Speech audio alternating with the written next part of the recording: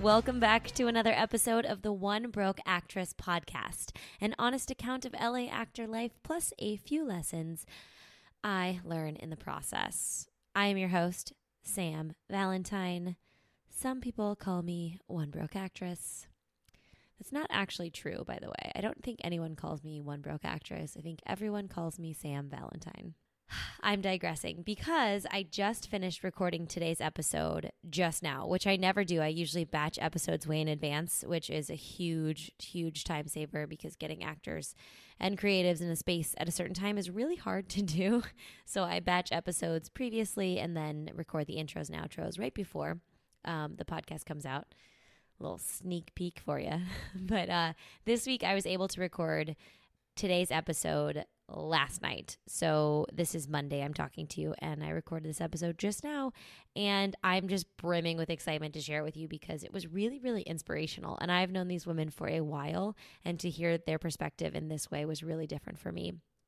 But before we get there, guys, this is episode 10 of season 2. Do you know what this means? This means there are only 2 episodes left in this season of the podcast. It's not going anywhere. It's just going to take a short break. So in the meantime, if you could rate and review the podcast, please, please, please. I know how many of you listen, and I know how many of you have posted reviews, and the number is not equal, and it makes me very sad. Sad as I sit alone in my kitchen and record this. So please, please, please do me a huge favor and rate and review the podcast. Speaking of that, we had a little contest last week. I asked for a rating and review from you guys for Lisa's episode to win a free copy of her book. And our winner is Nicole Delgado. Hey, girl. Thank you so much to everyone who entered. And Nicole, I will be reaching out via email in the next couple of days. Guys, thank you so much for your continued support for this season, for rating and reviewing the podcast. There is so much good stuff to come. I am already planning for season 3. And I think I'm just going to send some surprises your way. But we're not quite done with season 1 yet. So please, please, please make sure you rated and reviewed the podcast. It helps a lot to get more people to see it, because the more reviews you get, the higher you are on the iTunes list and the more searchable you are.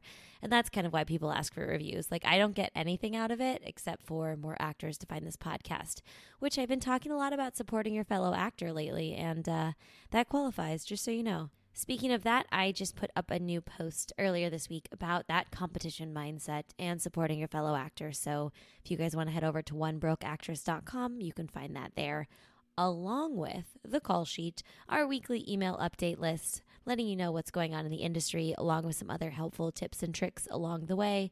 That is available via subscription from the One Broke Actress website. Myself and Jenna Michno put it together every week just for you guys, just a little reach out. There's no ads or anything on there. It's just some information we think people should have. Okay, follow me on Instagram at Sam Valentine. And I think that's it. I think that's all I have for you today. So let's get to the podcast. I'm really excited. This week we have the ever popular, ever exciting double guest podcast.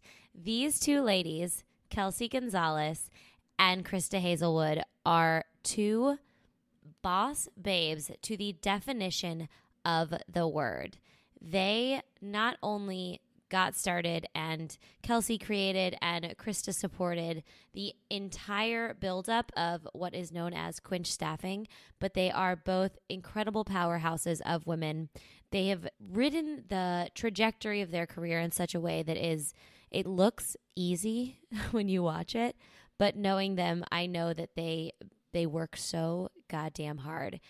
Not only do they help run a business that is thriving, but they both work so hard in their careers, the transitions of their careers, the ups, the downs. Krista just moved into voiceover work, and Kelsey just had a little baby. So there's a lot going on here. So today we are going to cover everything from making your own side hustle to finding the passion, finding your purpose, finding what inspires you. We are going to talk about what makes actors good and potentially bad employees all around. We're going to talk about how to stay inspired in this career, even through the worst ends of it. and how these ladies have done what they've done in their short amount of time. We've also talked a little bit about time management skills and just keeping our general shit together, which we all could use a little help in. So I won't keep you any longer, guys. So without further ado, please enjoy Krista and Kelsey. So I'm here with Krista and Kelsey. Hey. Hello. Hi, ladies. How are you? I wanted to have you guys on because not only because you're both in the business, but because you guys have created your own work. You are some of the busiest people I know, but I still see you out at bars. I still see you at workouts. I still see you like maintaining a life. And I know that the balance is hard achieved, but I kind of just wanted to run that whole conversation of finding the balance, finding your passion versus your hobbies versus your jobs. Absolutely. Yeah. The coveted work-life balance. Yeah. Yes, this is the conversation. Yeah. That impossible thing. Well, let's start with then how you both got to LA, and either one of you can start. Go ahead. Okay. I came to LA as a perky 18-year-old who couldn't wait to get to Hollywood, and I went to USC, and I got, much to my parents' dismay, a degree in theater, which was good. I mean, it was a really good life experience, and I loved the school. But yeah, I couldn't wait to get here, and I have not left since. Well, I guess I went to Vancouver for a little bit, but I've been here ever since, so just like 2 years. Celebrating my second year in the LA anniversary. No, I've been here for now, 15 years, right around there. When did you know you were going to be an actor? When I was in third grade and I was crazy shy, I had one friend and big red glasses. I was in my first play and I had one line. And I thought, this is what I want to do. I remember everyone laughed at the line I said, and it was like being hit by like a little lightning bolt. I just felt. Do you remember what the line was? It was hysterical. I was given really good material. It was something, I was Goldilocks, and it was not a play about Goldilocks, but Goldilocks made a quick appearance, and it was something about the three bears and finding something just right. But yeah, it worked. Killed it. Yeah, I killed it. And then from there I kind of caught the bug. And then I really loved the idea of it helped me feel seen, and gave me a voice. And so I loved my classes. And yeah, I was hooked ever since I was Goldilocks. I think I had the same like early awakening, and I'm from the Midwest, so it's a very different where are you from? World, Oklahoma. And so, yeah, it's a very different like upbreaking world environment. The arts aren't not supported, but there's not really a platform in which to thrive. So I felt like, growing up, you're like doing dance competitions, but it's really about like being in the skirt or the social aspect. And I was like the weirdo who was like totally in it for the sport and really wanted to like be the one who was like tumbling across the floor and doing all the things. So I was like a 6th, 7th grader at like a dance convention, never knew really what hip hop was or that like my body could do that. It was more, I was always like, everybody's got to be in tights and your hair in a bun and ballet. And I was like, my feet don't do that. And I was just like so bummed that like I was never good at anything in that regard in terms of dance. And then when this hip hop had come in and then we learned this dance and I was like, oh my God, my body does these things and I get to move around and I feel really excited. And so it was like unlocked this like performance key for me to where something went from like very after school activity to like, I need to do this. And so early then I knew I would move to LA when I was ready, but I also knew that like I was the youngest in a class in high school. So every year I was the youngest person at every party and the last to drive. And I never got to do any of the things that everybody my age got to do when they got to do them. It was always when the younger class, I got to do it with them.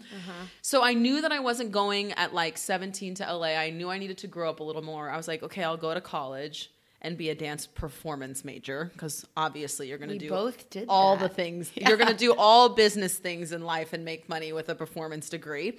So that's what I did. And then when I got to the point when I felt like I'm mature enough to go take this on, which was at the ripe age of 21, then I left and I was like, okay, I'm going. And prior to moving to LA, being completely out of the industry, I had a mentor that kind of like, she said, it's best to be in the worst place in the best neighborhood than be in the best place in the worst neighborhood. So you need to move to West Hollywood.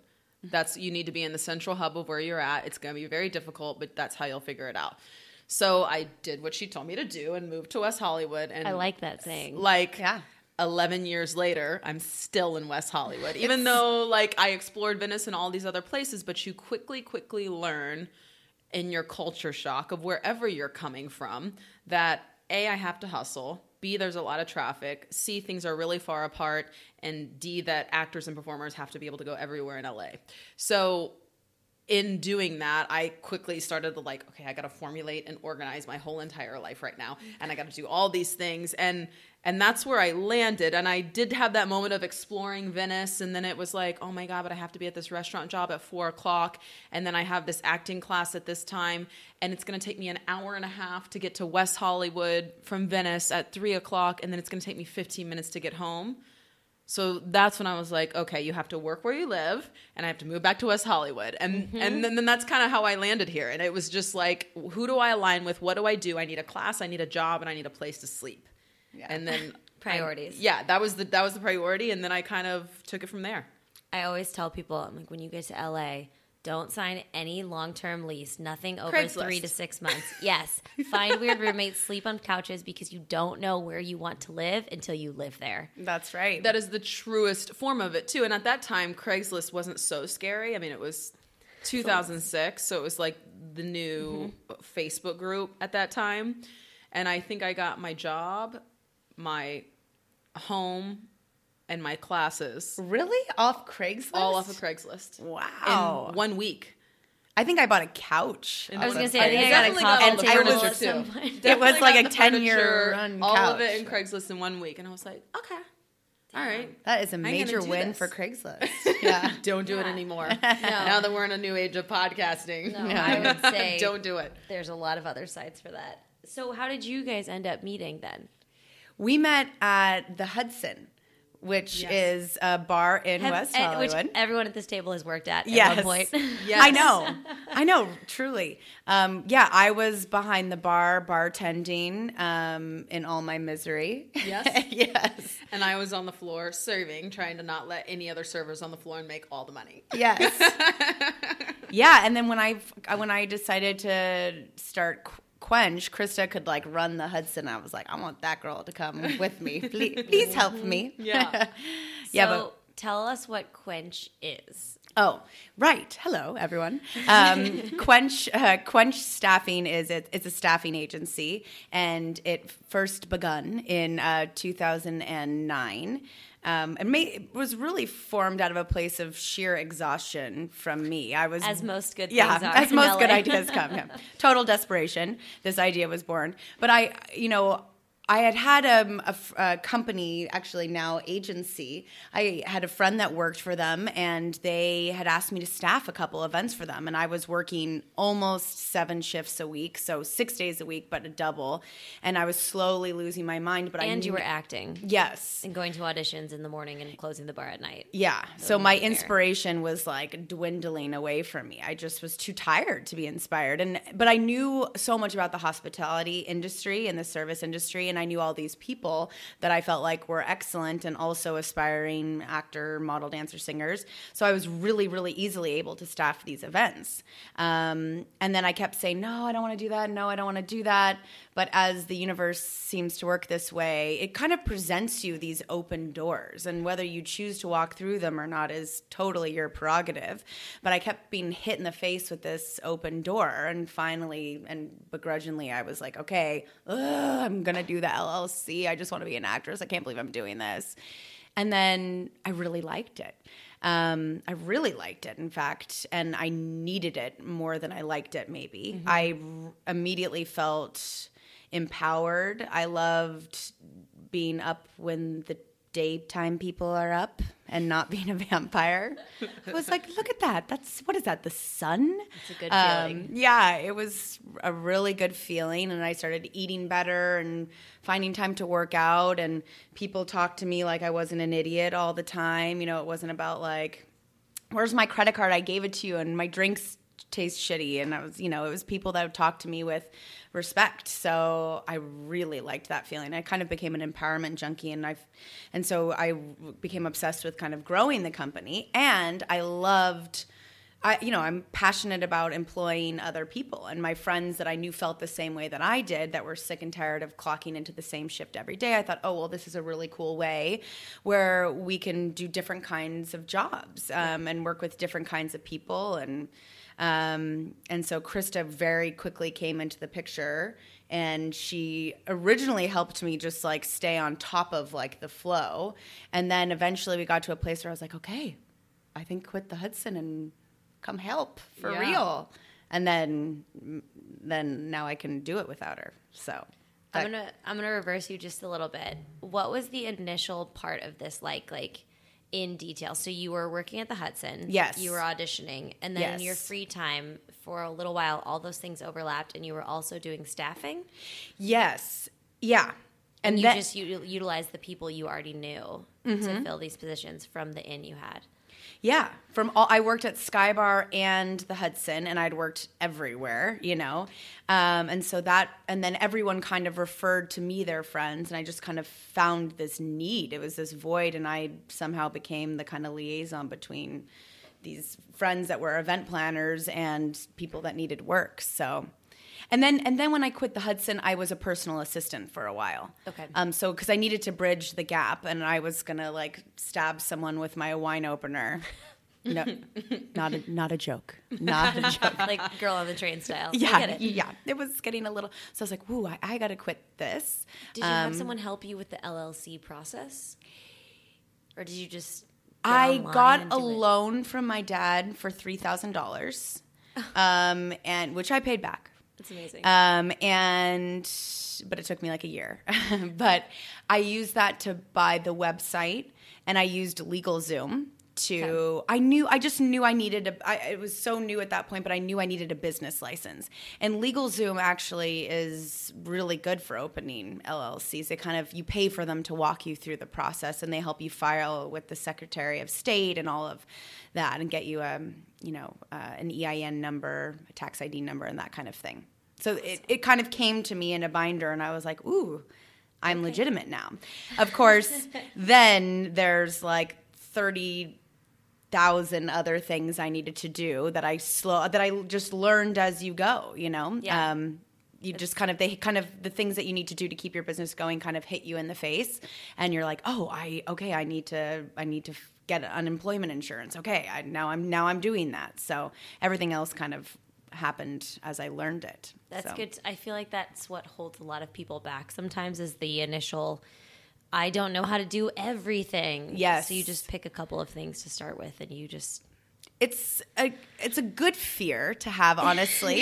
It means I think you should look at what you have in front of you honestly and plan a little bit, which I didn't do any of that. So I'm giving advice to non-me's out there. But I think looking back, that's what I would have done. And I think it's the reason so many businesses are successful, like Roden & Fields and Mary Kay, especially for women who are really driven and want to be their own bosses. Mm-hmm. But it's so hard to build a business platform. And here are these companies that are like, hey, plug into this and be your own CEO. It's really, really a smart thing and very empowering as well.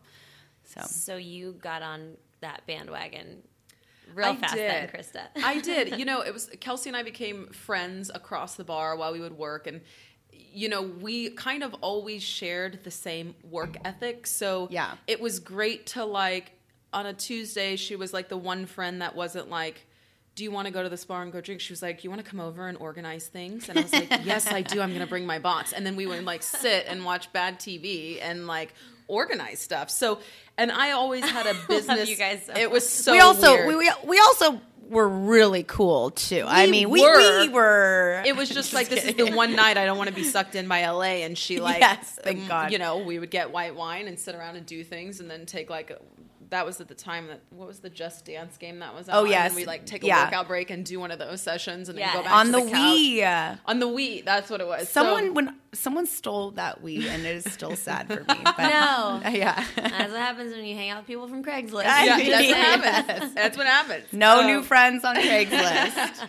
Yeah, so, it started as a very part-time, like, I came from a family business, and my mom had a gymnastics company growing up my whole life, so I was kind of always in the mentality of management and always coached and taught and did things on the side. So when I moved to LA, I was coaching gymnastics at a gym, and I was, like, working with kids, and I was just feeling like I have to give so much of myself to these kids, and I don't have anything, like, left. So I'm going to go work in a bar because that's better, right? Yeah.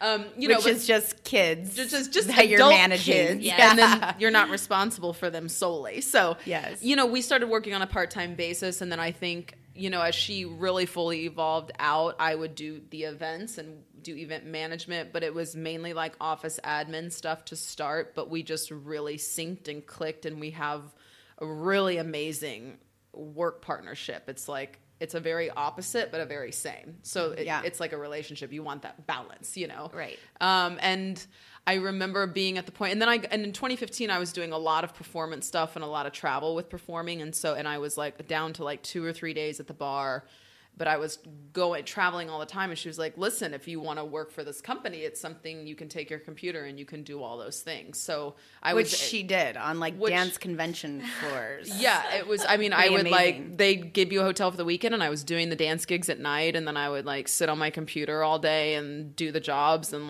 learn the ropes. And then at the point when it was she was like, I cannot handle all the business that's coming through on my own. It's more than one person can handle. And I was like, okay, I'll quit.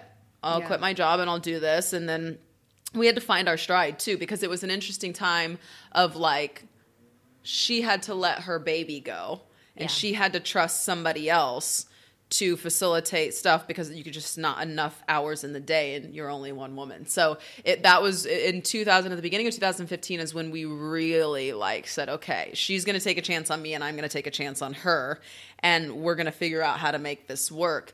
And as a person who's a performer, and I'm a physical worker my whole life, whether that was dancing or a gymnast or even service of bars, because as a server or a bartender, it's a very hard labor physical job. Yeah. And then heels. somebody told me to sit down and put my hands on a keyboard and not move for 8 hours. And I was like,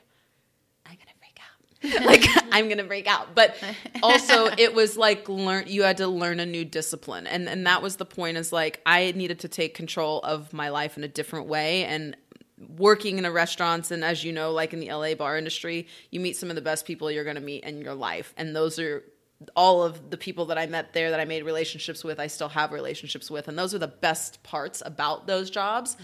And then everything else you could never see again, and it would be totally fine. So I think I had to have this transition of changing who I was and all the habits that I had created, because when you first move to LA, it's easy to be focused and it's easy to get a lot done. I was 3 months in LA, and next thing you know, you're eligible to be in SAG, and you're doing all these things because you don't have any friends and you don't have a life. So it's so easy to be focused. And then very quickly, as I started to build a life, it started to be easy to lose focus as an actor. Mm-hmm. And then, you're being pulled in these social directions. And at the same time, it's really important to build a support system. It's really important to make friends.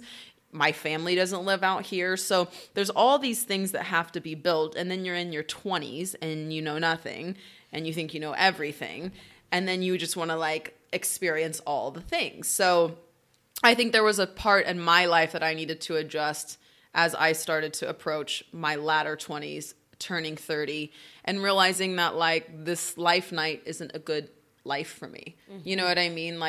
I can't work after 9 p.m. because I'm either going to be drunk myself or I'm going to be snatching people's heads off their neck. Yeah. It's going to be one or the other. So I just can't be here after 9 o'clock. It's not good for me. Quench, I think for both of us, it's changed now, years later, but I think it was a good anchor. Yes. I think there's, when you're freelancing and working a million jobs, it's easy to feel really floaty. It takes a really special kind of person, Sam, to do it. Thank you. You're doing it amazingly. And I think it's really, really unique to find that. I think a lot of people flounder in that. You have to be extremely organized. And I think in a way, I don't know if I was floundering. You were doing all right. But I was personally kind of floundering. And Quench what became my anchor. And I needed that, Do you think that it initially, in the beginning, helped or hindered your acting career? Because I think that's a big, scary piece. Like for me, when I started doing work on my own, even when I started this blog and podcast, it took a lot of hours, and it's taken a lot of energy and a lot of time.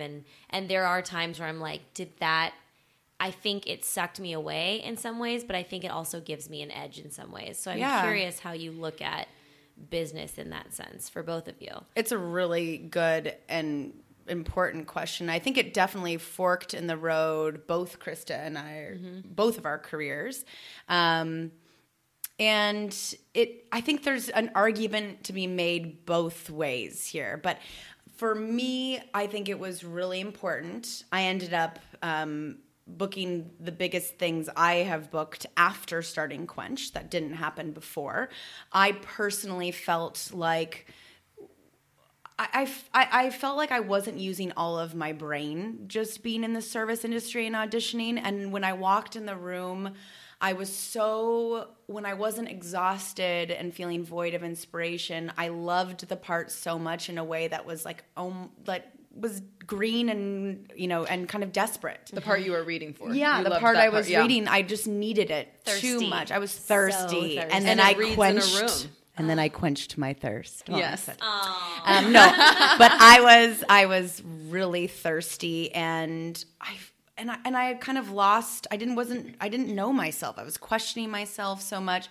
And then afterwards, Quench actually, I think sometimes actors fall into the pitfall of just being an actor, and when you're trying to portray a real person, but all of your life experience has been in acting class and being an actor, you don't know how to tell another story. Yeah. And so the two roles that I booked that I really liked afterwards were women professionals. And I didn't even have that inner voice before I started Quench. So I've taken a little bit of a break now because I'm on my latest creative pursuit, motherhood.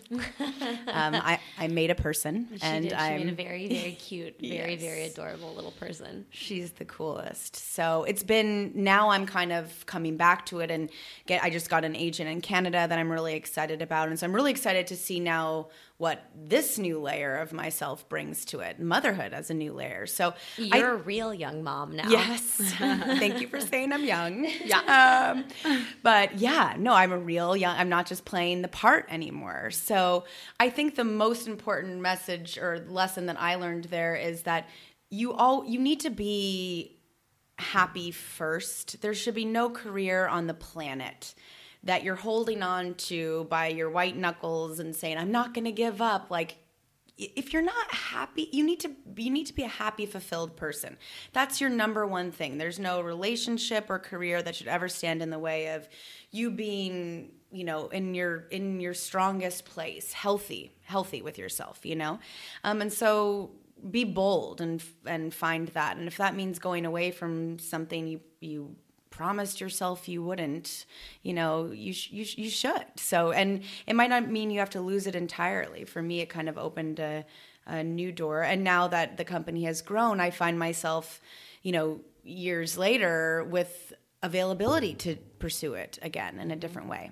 And I can try things on like producing, which I didn't have that skill set before. So anyway. Yeah. Yeah, I think that exactly what Kelsey said, but I do think and when you start anything new, it does require a portion of your time that's more than you gave before. And when you're trying to anchor yourself or grow yourself in a certain way, it is going to require more of you, and which means other departments are going to get a little bit less.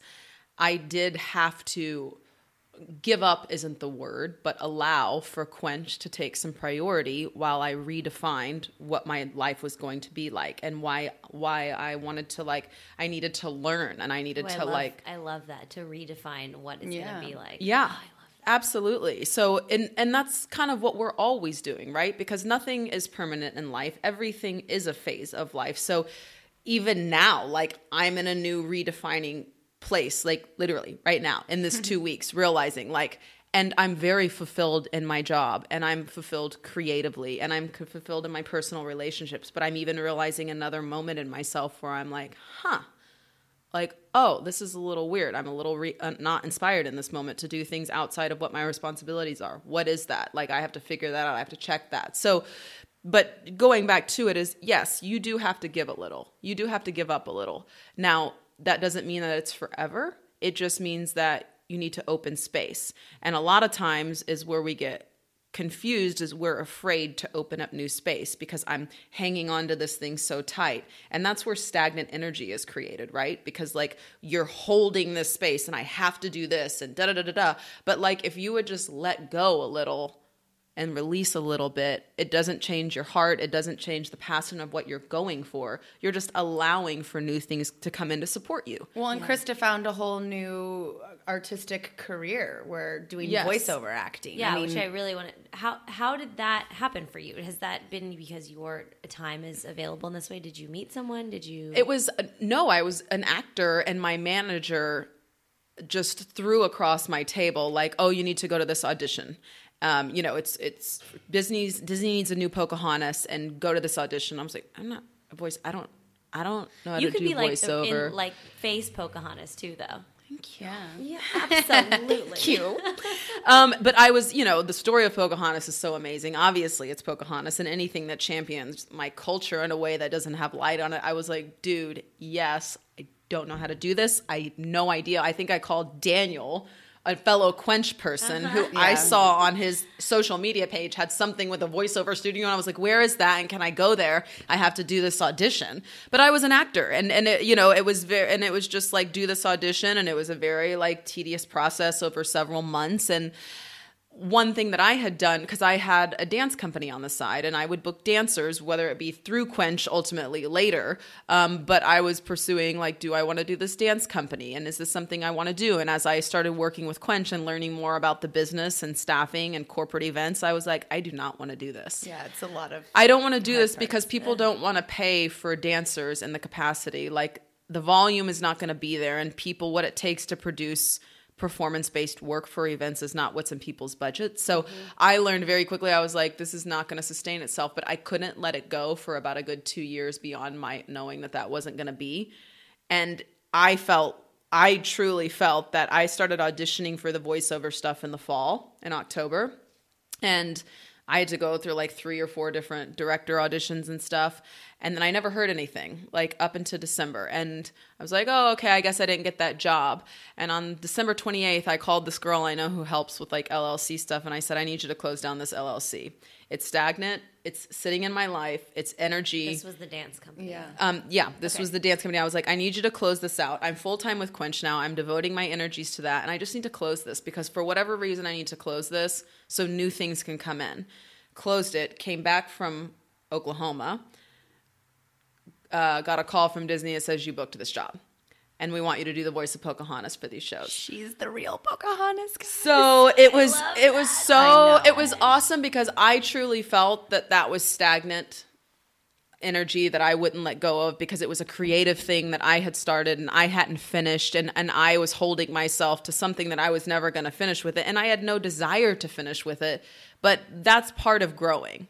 That's part of growing up. That's part of growing. That's part of becoming a woman or the best version of your adult self. And that was like, it was more an ego thing that I had to let go of, that I started something creatively and didn't finish it. But at the end of the day, it birthed something totally new for me because now I had all this new space to give to something else that evolved me, And the reason I got the acting manager was through dance, which was my initial art. I was like a dancer. So nothing was on wrong. TV. So nothing was wrong. It was like dancing led me to acting and the acting led me to voiceovers. And it was by me like being clear about what I needed to let go of and what I needed to do to anchor myself, which was take on this job and learn this new field. And I felt like, sure, I had to give up a little bit in the beginning. Like, absolutely. You're not going to make it to every audition. Sometimes you're going to have to choose the job. Sometimes you're going to have to choose the audition. And that is just the way it is. Yeah. But it's lucky to be in a job where you can take most of the auditions. And if you're doing 75% and you're getting to say yes 75% of the time, that's pretty damn good. Yeah. So that was that transition. But I do think, like Kelsey said, like once I started being empowered and once I started grounding myself, I did better in auditions from that time on. I did better in the voiceover auditions because I was too busy to give it so much weight and to give acting the pedestal. You just walk in and do the job. You're like, okay, this is how much time I've got. I have to be so strong with my time management, and I got to look at this job. What does this paper need of me? Okay, I'm going in there. I'm doing that. And I'm not sitting there staring at him like, am I enough? Am I not good enough? Do you like the way I look? Does my face look right for this? Does it seem like I'm this person to you? It was like, no, here's what I am. Here's what I'm giving you. Now I got to go get back on this computer and finish this job. Yeah. And that people respond to that. Yeah. I think it's that balance between giving it the energy to do the work, but also knowing where you need to cut that line and let it go and like go live in that world. And I think that's something that sometimes I used to struggle with, but then I got really busy. And I don't know if you guys read Jenna Fisher's book, The Actor Handbook. No, but I heard it's really good. Yeah. It's great. I still need to write up an article about it. Sorry, guys. But in it, she talks about, she's like, it took me 7 years to book a big role. She was like, in those 7 years, only like 3 of them was I not really acting. She's like, the rest of the time I was busy. Yeah. She's like, was I busy acting? No. But I was busy, and then the acting was there. And she was like, that was when things were the best, is because it was never like, you didn't have time to focus so much on the rejection, because it was just. And that's easy. That's an easy place to fall, is to fall into focusing on the rejection, because especially whenever it's a numbers game and say it's like 50 auditions to every one booking, how can you not focus on that? But if you stay busy putting your energy into cultivating work and stability and giving to a little bit of every area, your life is going to present you opportunities. It was like in that moment, now I'm like a person with Quench. Now I'm defined with Quench in my job. I have a flow, and then I've been given this opportunity. So like you book Pocahontas automatically, like I was like, I can't fumble this. I need to do the X, Y, and Z, get an agent, do all this stuff. And all of that synced up. And then it was like, boom, now you get to be creative at home in a way where you don't have to even leave your house to audition anymore. And I was like struggling with that and like needing to work and all of those things. So life gave me that. Here's how I'm going to let you still be creative. Here's how I'm going to let you still be an artist. You're still going to have to work your ass off for it. I'm not going to gift you any more voiceover bookings. You're going to have to now go learn how to be this artist. But like, it's been such an awesome journey, and it's something that I can do with Quench, and it's hard. Yeah. I'm not saying it's easy, but at least I don't have to leave. And at least I don't have to put on makeup and go sit in traffic. The story here is anything you can do at home in your closet is the best thing. It's the best thing ever. But, I think life won't wait for you. And I think actors, myself included, it makes you feel like you have to wait. You have to wait for someone else to say yes. You have to wait for your agent to call. I mean, did you think you'd wait to have kids? No. But you know what? You look at it and you think, oh my God, when's the best time to have kids as an actor? And never is the answer. I don't think there's a good time to have kids as a human ever, or to take a vacation. It's never it's easier. No, you're the kid. Yes, but there's no good time to do anything as an actor, and then your family plans a reunion and you're like, oh, I don't know if I can make it. I don't know if I can take that time off, and it just keeps you in this really stagnant place. So it's nice to, like Jenna said, it's nice to just be busy, Yeah, just I loved that. Live your life. You can't wait for anything. So. Yeah. On multiple ends. So you mentioned time management. I want to go back to that because you are all very busy. I think we had a running joke for a while that you just said, I'm very busy. Very busy. It was like, just put that on a bumper sticker and a shirt. Which now they do have like journals with it on it. All the things. I know. So, I feel like you started that. I started so many things and I did not make money on that. The LLC, the copyright. Yes. Yeah. So do you guys have any systems in place for time management? What do you guys do? I'm always looking, even if it's like this tiniest little, the way you do a checklist, maybe you don't keep a list, a calendar. What are your systems you guys have in place for time management? Well, we use a system called T-Sheets to manage our event bookers' time. Okay. So it's like how you clock in and out on a restaurant. You have it as an app, or you have it on your desktop. And so when they're working under different categories. So Krista and I can always kind of look and say, oh, Katie was working for this client for an hour and all that kind of stuff. But I think the hard part in today's world is that you're always on, you know, so a lot of our job is trying to deal with the company's nature is reactive, you know. We get an email in, and that's when, boom, we start going to work on that particular job. And sometimes it's hard not to know until the email comes in. And I am constantly looking for ways. I constantly have lists going. We use a program called Slack. I don't know if you know that, but you can remind yourself on it. It's, for anyone who doesn't know it, it's kind of like a Facebook live stream where you can at one another, and then you can set reminders for one another. And then I put absolutely every single thing, even drinking coffee, into my calendar. And I tag my husband in the notes for everything related to Google Calendar. Google Calendar. Okay. I find that that's it accepts every other kind of calendar. And so I just put every single thing in my day in. So before I say yes to anything additional, I'm looking at the calendar and making sure. And sometimes, you know, workouts go in there and me time goes in there. I was going to ask if you scheduled free time. Yeah. I think you have to factor in all the schedules. I think apps are important. I think a calendar system is important, and I'm like a big to-do list person. And, you know, the more you can type things and the more you can input them in text, even though every single one of us artists' favorite thing is to write something down, and there's this personal satisfaction in crossing it off the list. What is it about that? I love to write my things in a pencil and paper, not even a like, pen. This is done. Yes. You know, and there's something about that, but in the 25 minutes it would take me to write the to-do list, I could type it in 5, and that could be my 20-minute break to have a phone call and catch up with like a family member or a friend that's scheduled in, of people that you don't see. Or also if you go to a coffee shop and you might be able to knock out 2 things on the list, but now you have it with you because it's in your phone versus on the piece of paper you left on the table back in your apartment. Do you use the Notes app? Do you have an app? I use the Notes app. I think it's important to streamline your organization and not have like 50 places you put things. Don't have 2 calendars and a written planner and then an email notes section, because you're never gonna be able to get in front of that or in control of it. Yeah. I think you have to like start the top of your week and say, what are my priorities this week outside of my responsibilities? And you immediately schedule those things into your calendar.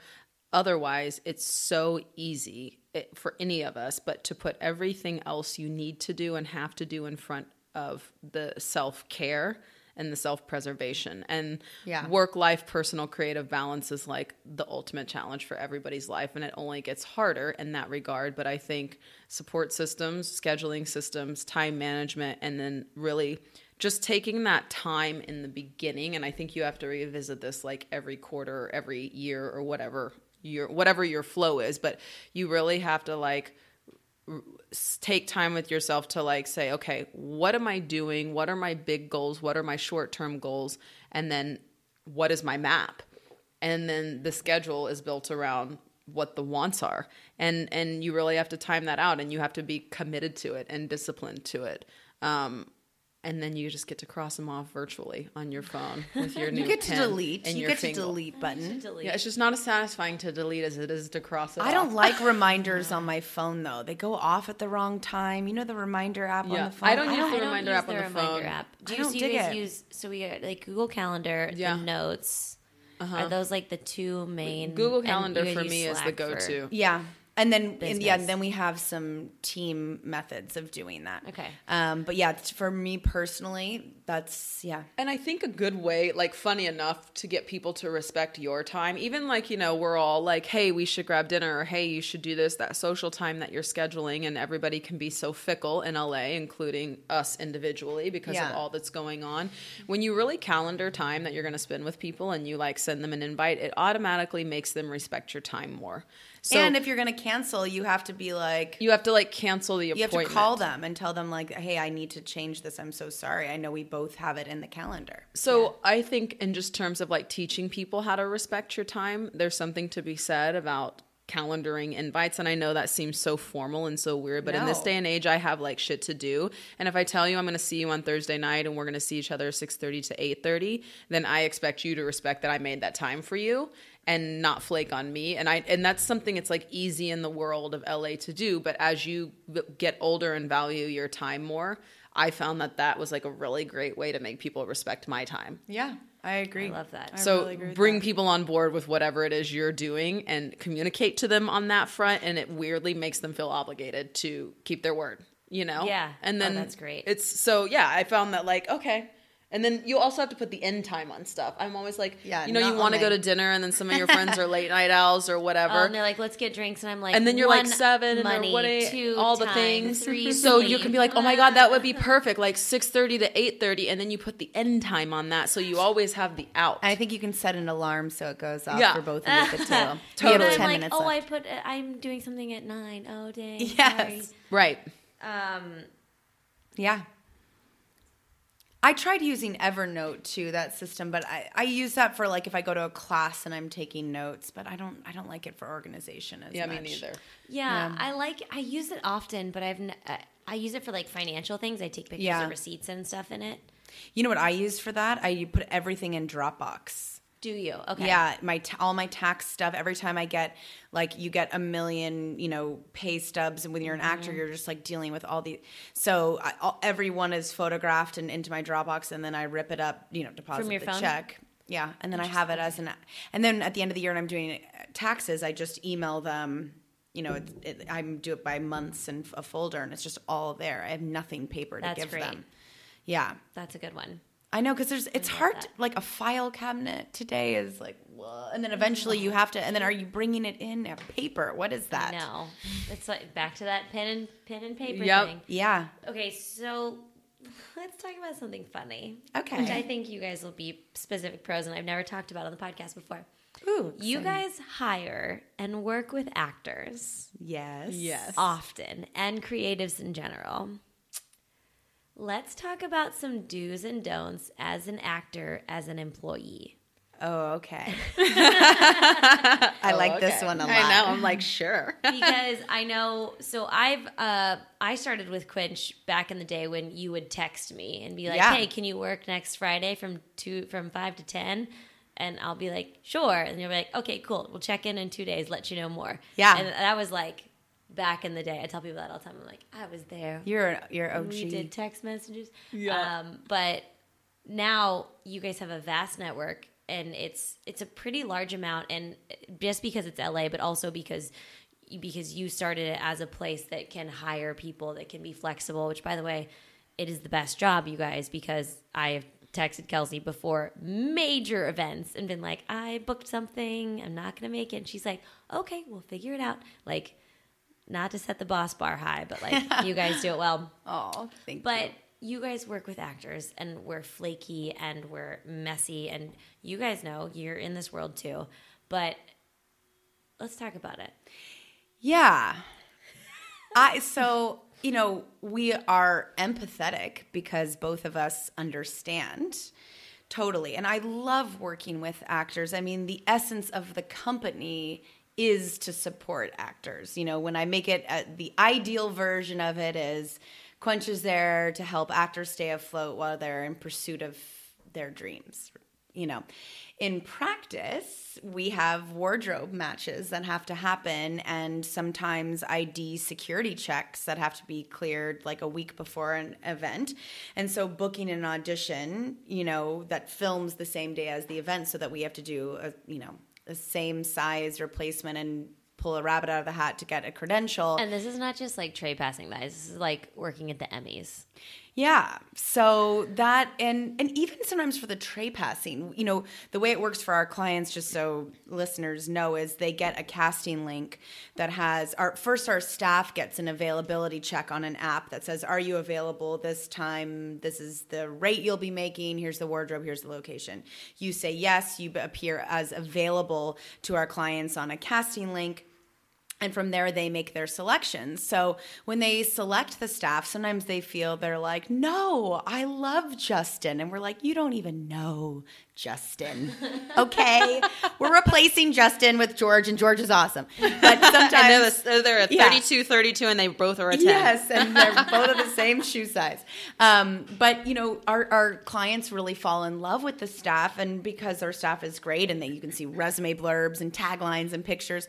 So, yeah, we have to qualify a lot of disappointment. But we explain to our actors, or to our clients rather, we're doing a Samsung job. Well, Sam might have just booked a Samsung commercial. Like, this is who you want on the job, and what is she going to say no to this commercial? Come on.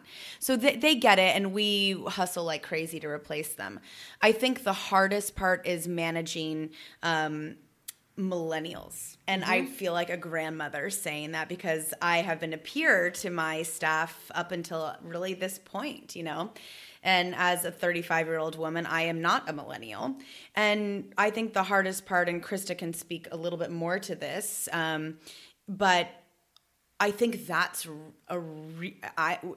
a lot of our challenges lie. I think there's a lot of youthful enthusiasm that I love. I want to bottle it and drink it and figure out how to sell it to other people, because it's like millennial enthusiasm. What you just got going. I'm like, that's the next business, also called Quench. Yes. Quench your second thirst. Quench your millennial juice. I know, that sounded weird and dirty. It got weird. But I'm still working on the slogan. I just know the name. Anyway, I think there's a lot of passion and enthusiasm, which makes me really excited about the millennial generation. And then I think there's a lot of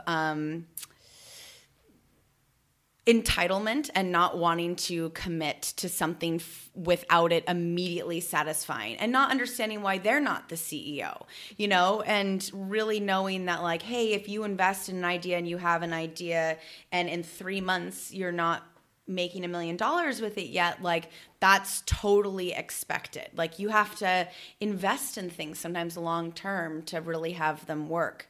So we go from having like these amazing new staff to sometimes staff that we're like, wow, we really have to figure out different techniques to manage them. People don't want to read a full email anymore. That used to not be our problem. I used to be able to send an email and really trust that the staff could read it. Now, anything other than making it like technicolored to it's like highlighted like crazy, like call time is here, wear these shoes, like I'm trying to like put bold text in to have it pop up. We're really exploring video as a use for training people, because they have to watch it, not read it. This is fascinating. Yeah, and the app is like a much easier way than, I don't think texts would actually be as successful as they were back in the day. Yeah. It gets buried in people's texts, and even an email. I mean, and God forbid it's an email, because then people aren't checking. So there's a real different way of working. Yes. And weirdly, I think the actors that are most successful that we work with are always really good at their communication, because they're the ones following up with the auditions, in constant contact with their managers and agents, have new headshots. They're hungry and they're moving. But Krista has to manage more than I do. I think my little speech would be, anytime you're doing anything in life, whether this is your Quench job or whether you are working with a casting director or your agent or your manager or whomever, know that the moment you start emailing with someone or texting or having phone conversations about a job that you want, whether that's side income or the acting job, you are being observed from the minute the interaction starts. So if it takes you longer than like 8 to 12 hours to reply to my phone call, or definitely on email, especially in the world of tech, the amount of turnaround time you take to communicate on a job that I'm trying to give you that you need says to me who you're going to be to work with. How long, once I send you an employee packet, it takes you to sign your contract, do your NDA, and send me your driver's license is an indicator to me how it's going to be to work with you on a daily basis. So this is just really a tool for you to learn to manage yourself, because yes, you have an acting agent, but we all know the agent does a percentage of the work, and it is your job to cultivate yourself. You are the product.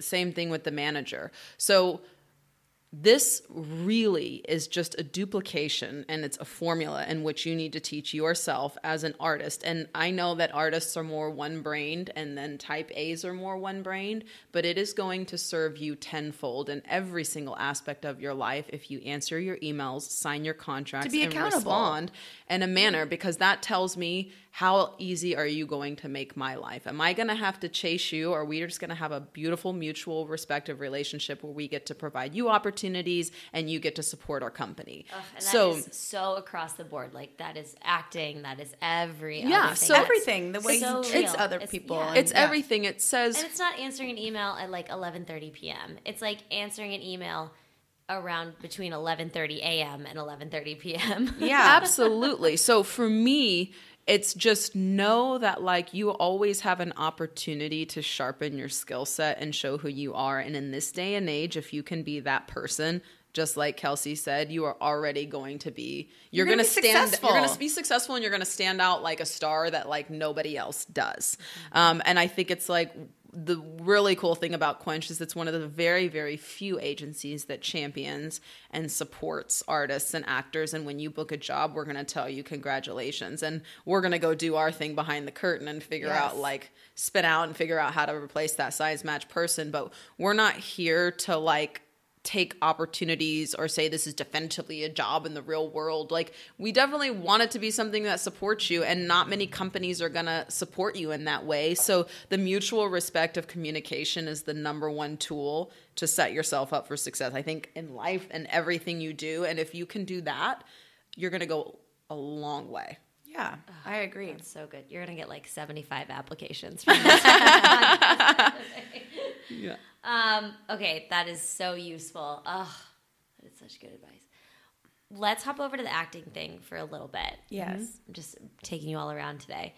In terms of that, then being an accountant, being a hard worker, we know that everyone sitting here is all of those things. But we know that in the world of creativity and performance, there's so little control we have over that roller coaster. Mm-hmm. So are there any particular times that you guys have had in that roller coaster where you were like, I don't know if I can do this anymore? In terms of keeping acting on the plate. Totally. Oh, I would say like you kind of, I think, don't you kind of do that monthly? Yeah. Don't you kind of like check in and go, okay.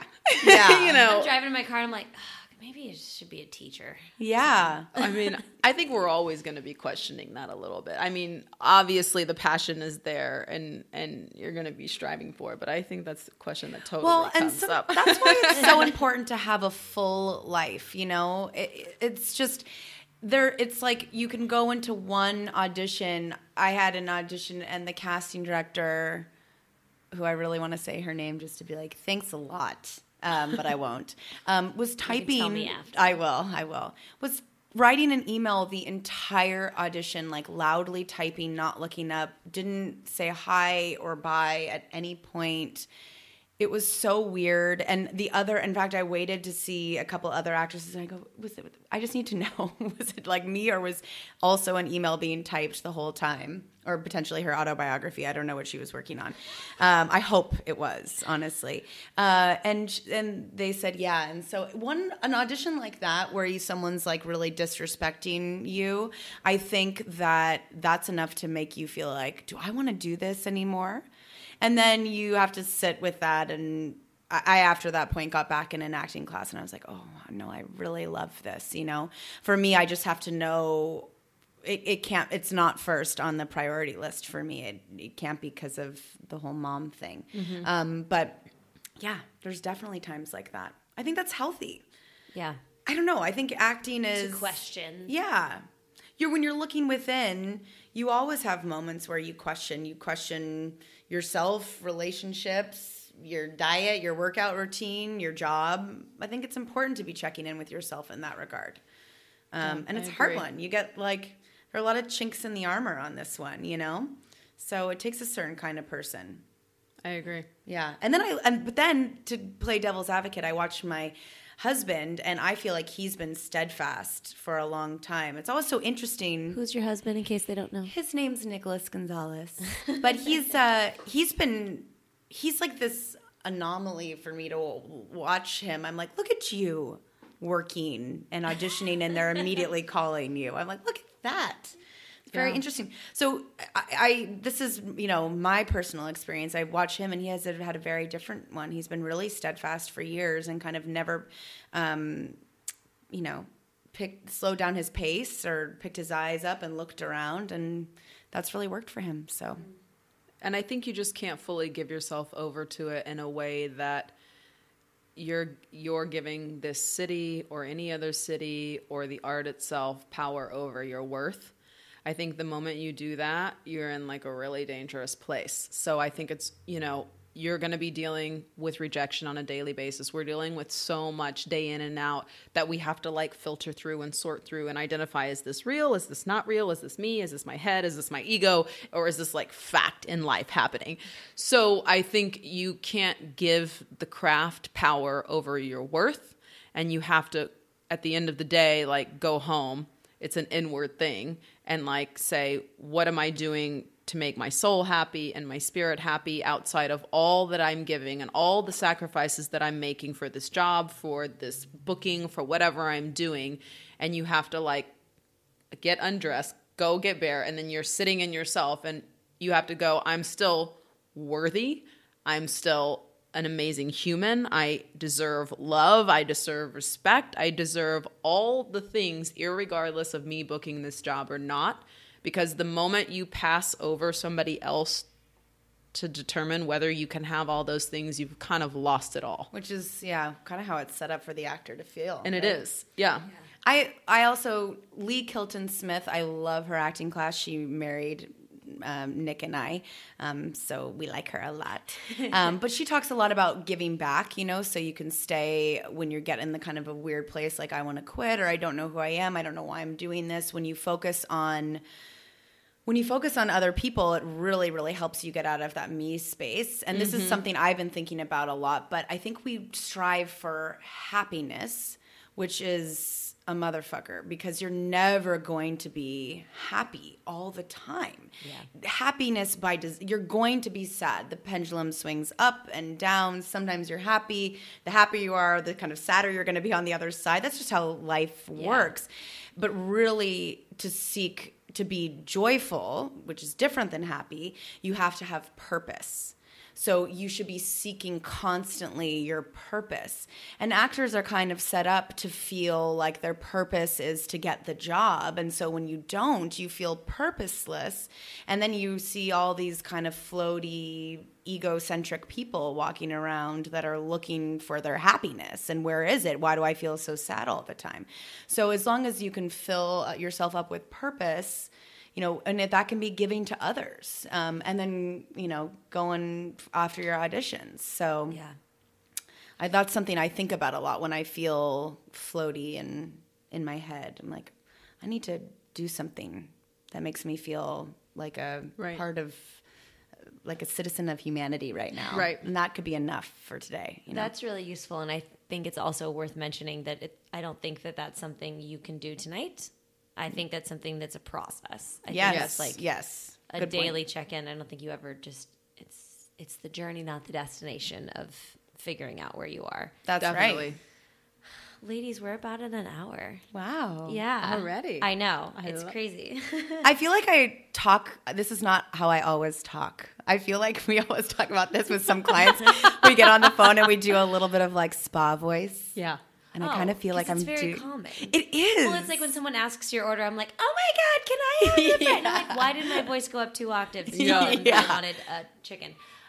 Before we go, do you guys have any parting words? Anything that you wish you would have known before you started your own business, before you went to work for your best friend, before you became an actor?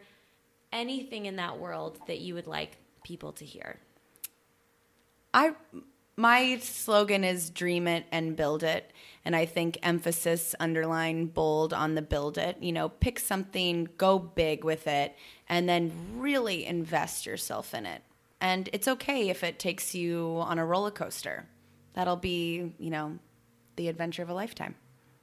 And I think to piggyback on the build it part, I think we put so much pressure to know what the end is to determine whether we can start. And the truth of the matter is you have no idea what the end is going to look like. So just start. Just do it. Just do the work. Just pick something and go for it. I wish I would have given myself permission in my early 20s just to put my head down and work on something without fear of what the result would be.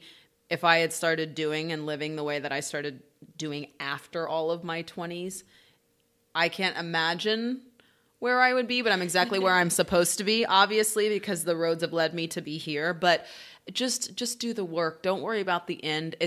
One thing is going to take you to the next thing. I'm a big believer in phases, and we can't get stuck in like, this is it. This is what it is. This is where I've landed, and this is what it's going to be. So just do, and you will keep moving. You're all going to keep moving through the phases. Nothing has a period on it in life. You know what I mean? Nothing is an ending. We should continue. Hopefully, by the time we're in our 50s and 60s, we'll be starting like another business. Then we'll be doing another form of an art. And, hopefully we're not doing the same thing. You're evolving. It's okay to evolve. Thank you, guys. Oh, thank you for having us. Nice chat session. If people want to find out about Quench and follow either of you guys personally, where can they check those things out? It's quenchstaffing.com. You can apply there, or you can book your next event there on the Staff Your Event tab, and or at Quench Life on Instagram. And I'm at Art for Art's Sake. And I'm at Krista22 with a Z. So sassy. Put it in the show notes. Thank you guys so much. And I will talk to you guys in just a bit. And that brings us to the end of today's podcast. Krista, Kelsey, thank you.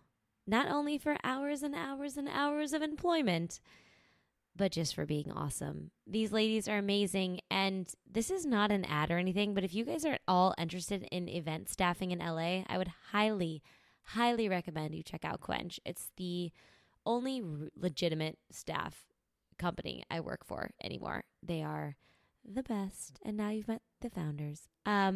You guys, that was the end of episode 10. Thank you so much for listening. Thank you for following. Thank you for subscribing. Thank you for rating and reviewing. And thank you, Maggie Zabo, for our beautiful theme song. I think that's all I have for you guys. Follow me on Instagram at Sam Valentine, and I will see you next week.